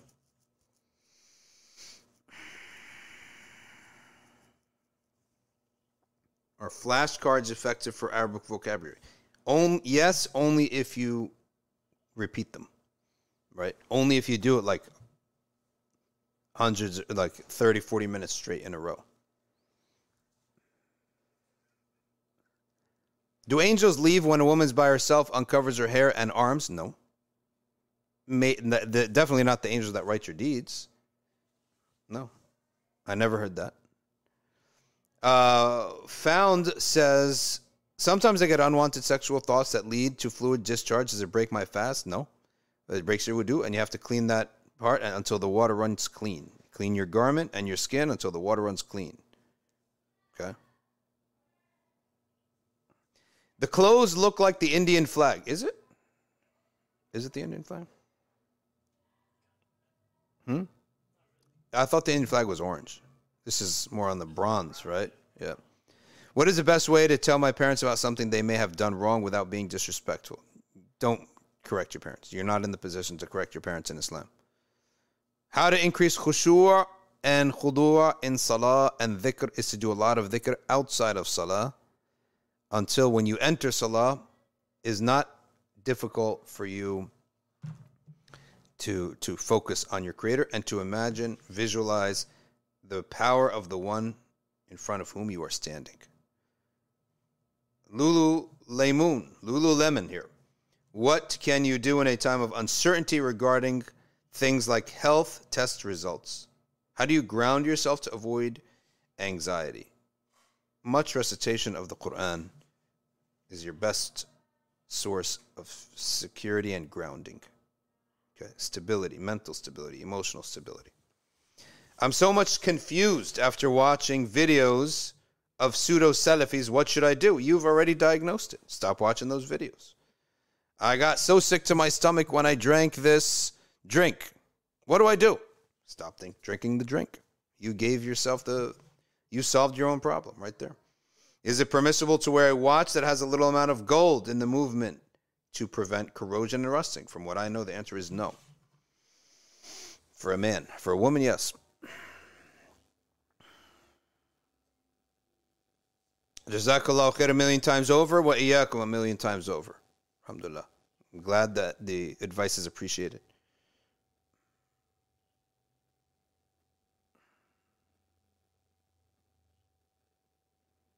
Okay. There are many purple vegetables that are good for your brain. Figs, eggplants, blueberries, black currant, purple onions. Wow. Okay. We'll do that for, maybe we'll get smarter. Maybe we'll get smart, period. Walnuts, because it's the shape of the brain, because it looks like the brain? Okay. Did she feed you walnuts? Yeah. So what the heck happened then? Me and you're in the same boat. Didn't work. Was Yusha ibn Nun a prophet? I believe that he was not a prophet nor a descendant of Sayyidina Musa alayhi salam. No. I do not think he was a prophet. I've never seen him listed as a Nabi. How do you convince yourself Allah doesn't hate you if he tests you? if you respond to the tests with good deeds, okay, then this test is an elevation of your rank. Is it permissible to wear a watch? We answered this question.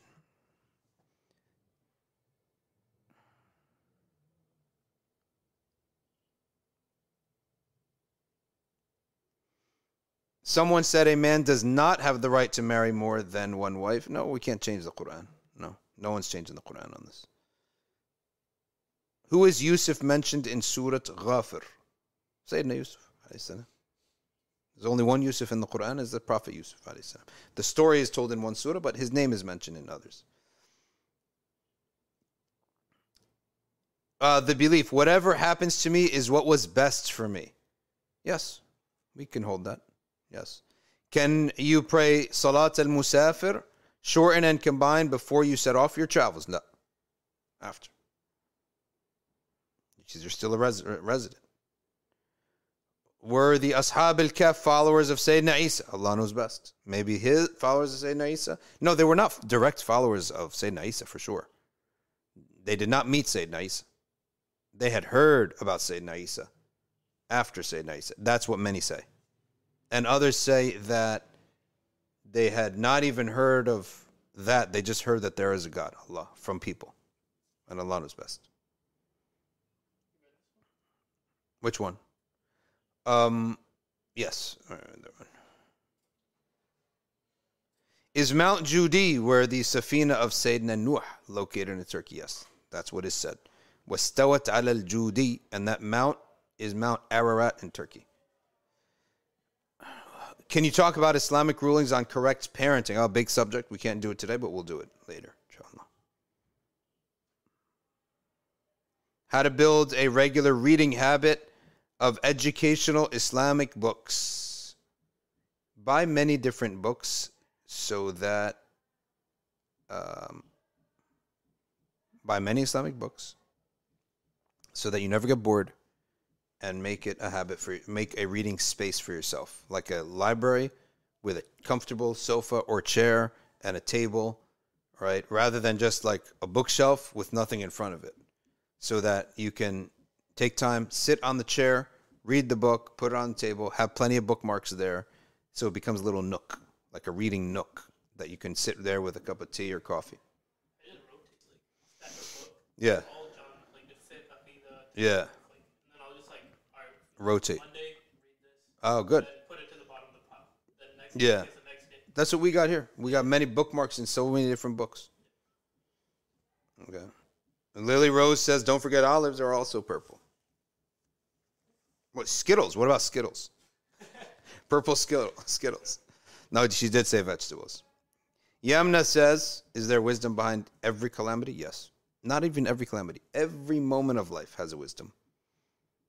Okay.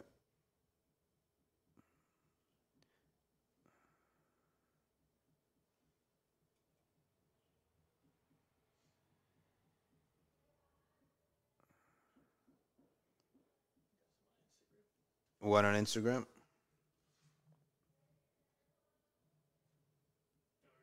Yeah, go ahead, read it from me. What important concepts in Islam do you think the average layman Muslim should know to strengthen their understanding of their own faith in Islam?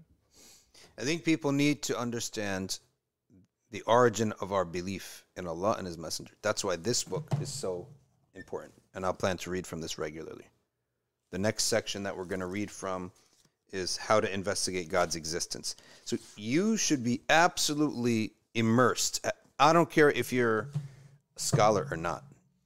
You should be immersed in the foundation of why I believe in the Prophet sallallahu alaihi wasallam, why I believe in Allah subhanahu wa ta'ala. What are the enemies out there that will attack this belief? Should be absolutely immersed in it. Okay? Absolutely immersed in it. And get this book, The Divine for Critical Minds.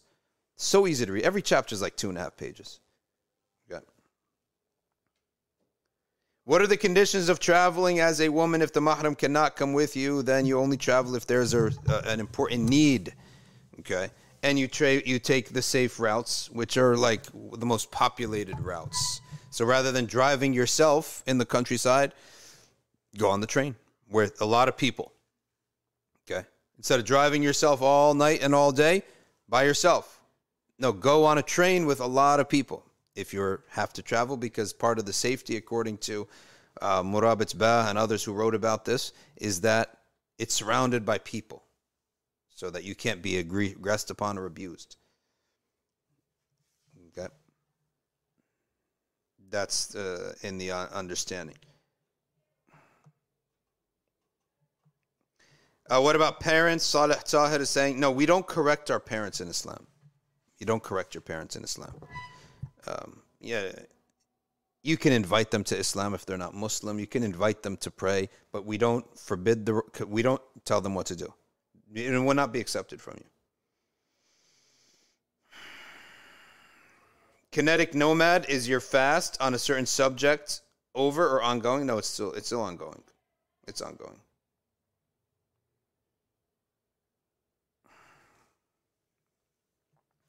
In the story of Prophet Solomon, there was a man whom Allah said he had knowledge of the book. Was he a human or a jinn? He was a human. He was a human being. And his name was Asif ibn Balkhiyah. Is it true the Moroccan king descends from Ahl al-Bayt? Yes, that's what they say. It's popularly said that he is from Ahl al-Bayt. Okay.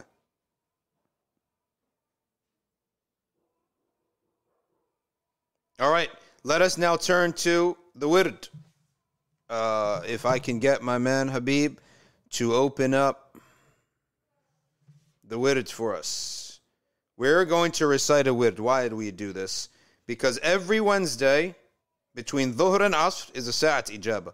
It is a time where we should devote some time to Quran and dhikr. Because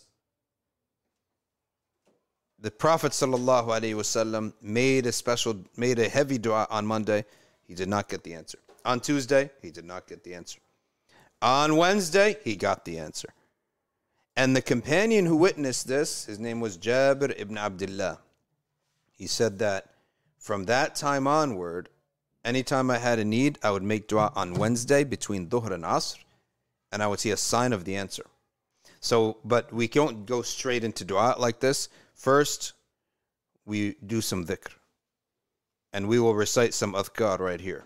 This adhkar is not limited to Wednesday between Dhuhr and Asr. It's a general adhkar. It's general. This dhikr that I'm reading is usually recited every Wednesday. Every day after Dhuhr. And we will read it right now so that we can soften our hearts a little bit from so much talk about the dunya and politics and all that stuff. And then, inshallah ta'ala, we will have a silent dua. Everyone will make dua silently. Then we log off so that we can encourage ourselves to be doing these adhkar and doing this dhikr. Okay. لا إله إلا الله الملك الحق المبين لا إله إلا الله الملك الحق المبين لا إله إلا الله الملك الحق المبين لا إله إلا الله الملك الحق المبين لا إله إلا الله الملك الحق المبين لا إله إلا الله الملك الحق المبين لا إله إلا الله الملك الحق المبين لا إله إلا الله الملك الحق المبين لا إله إلا الله الملك الحق المبين لا إله إلا الله الملك لا إله إلا الله الملك الحق المبين لا إله إلا الله الملك الحق المبين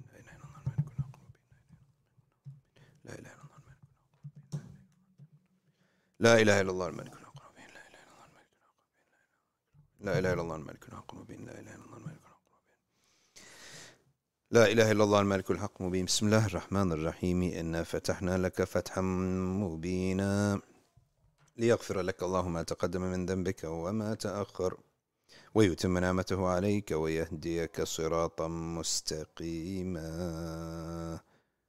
وينصرك الله نصرا عزيزا وكان عند الله وجيها في الدنيا والآخرة من المقربين وجهت وجهي للذي فطر السماوات والأرض بسم الله الرحمن الرحيم نصر من الله وفتح قريب بشر المؤمنين يا أيها الذين آمنوا كونوا أنصار الله كما قال عيسى ابن مريم من الحواريين من أنصاري إلى الله قال الحواريون نحن أنصار الله الله لا إله إلا هو الحي القيوم لا تأخذه سنة ولا نوم له ما في السماوات وما في الأرض من ذا الذي يشفع عنده إلا بإذنه يعلم ما بين أيديهم وما خلفهم ولا يحيطون بشيء من علمه إلا بما شاء وسع كرسيه السماوات والأرض ولا يؤوده حفظهما وهو العلي العظيم.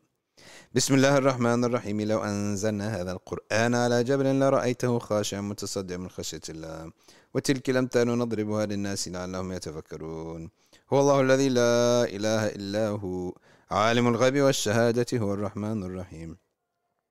هو الله الذي لا إله إلا هو الملك القدوس السلام المؤمن المهيمن العزيز الجبار المتكبر سبحان الله عما يشركون.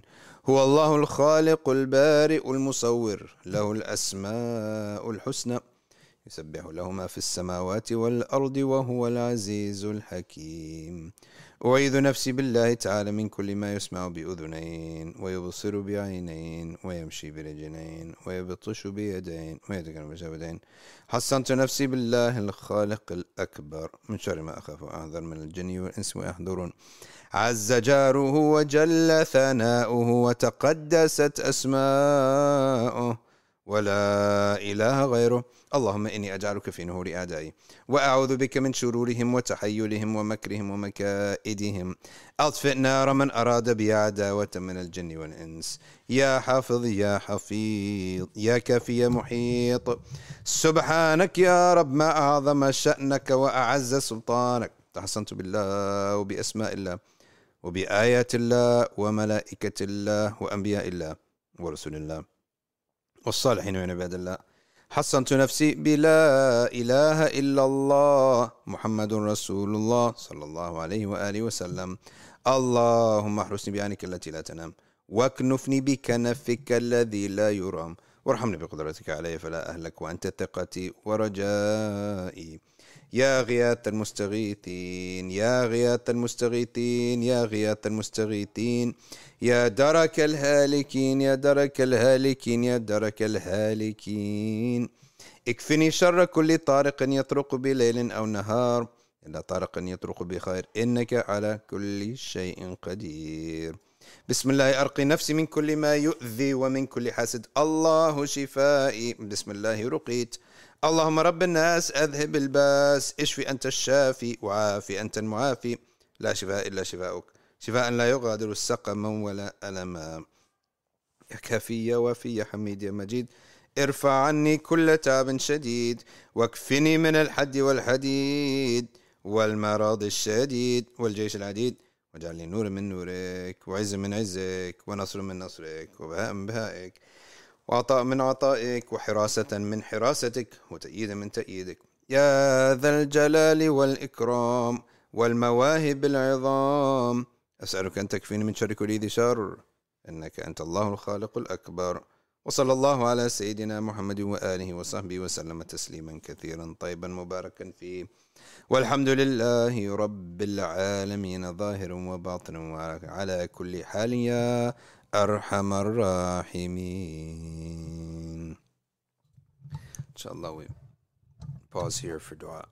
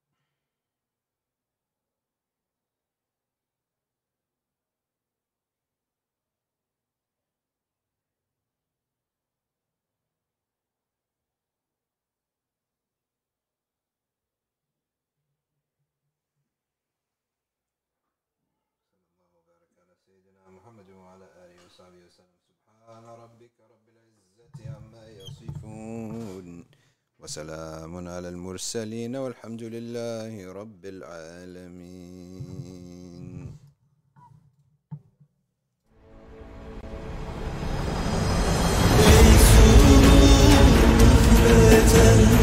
Aşkınla arasın var, yıldızlar kadar zikredin.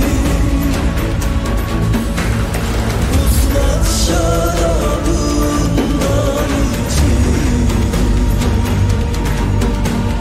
şu canı aşkla versin var.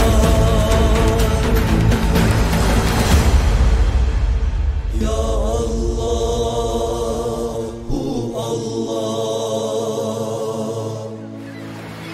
kalbe şifa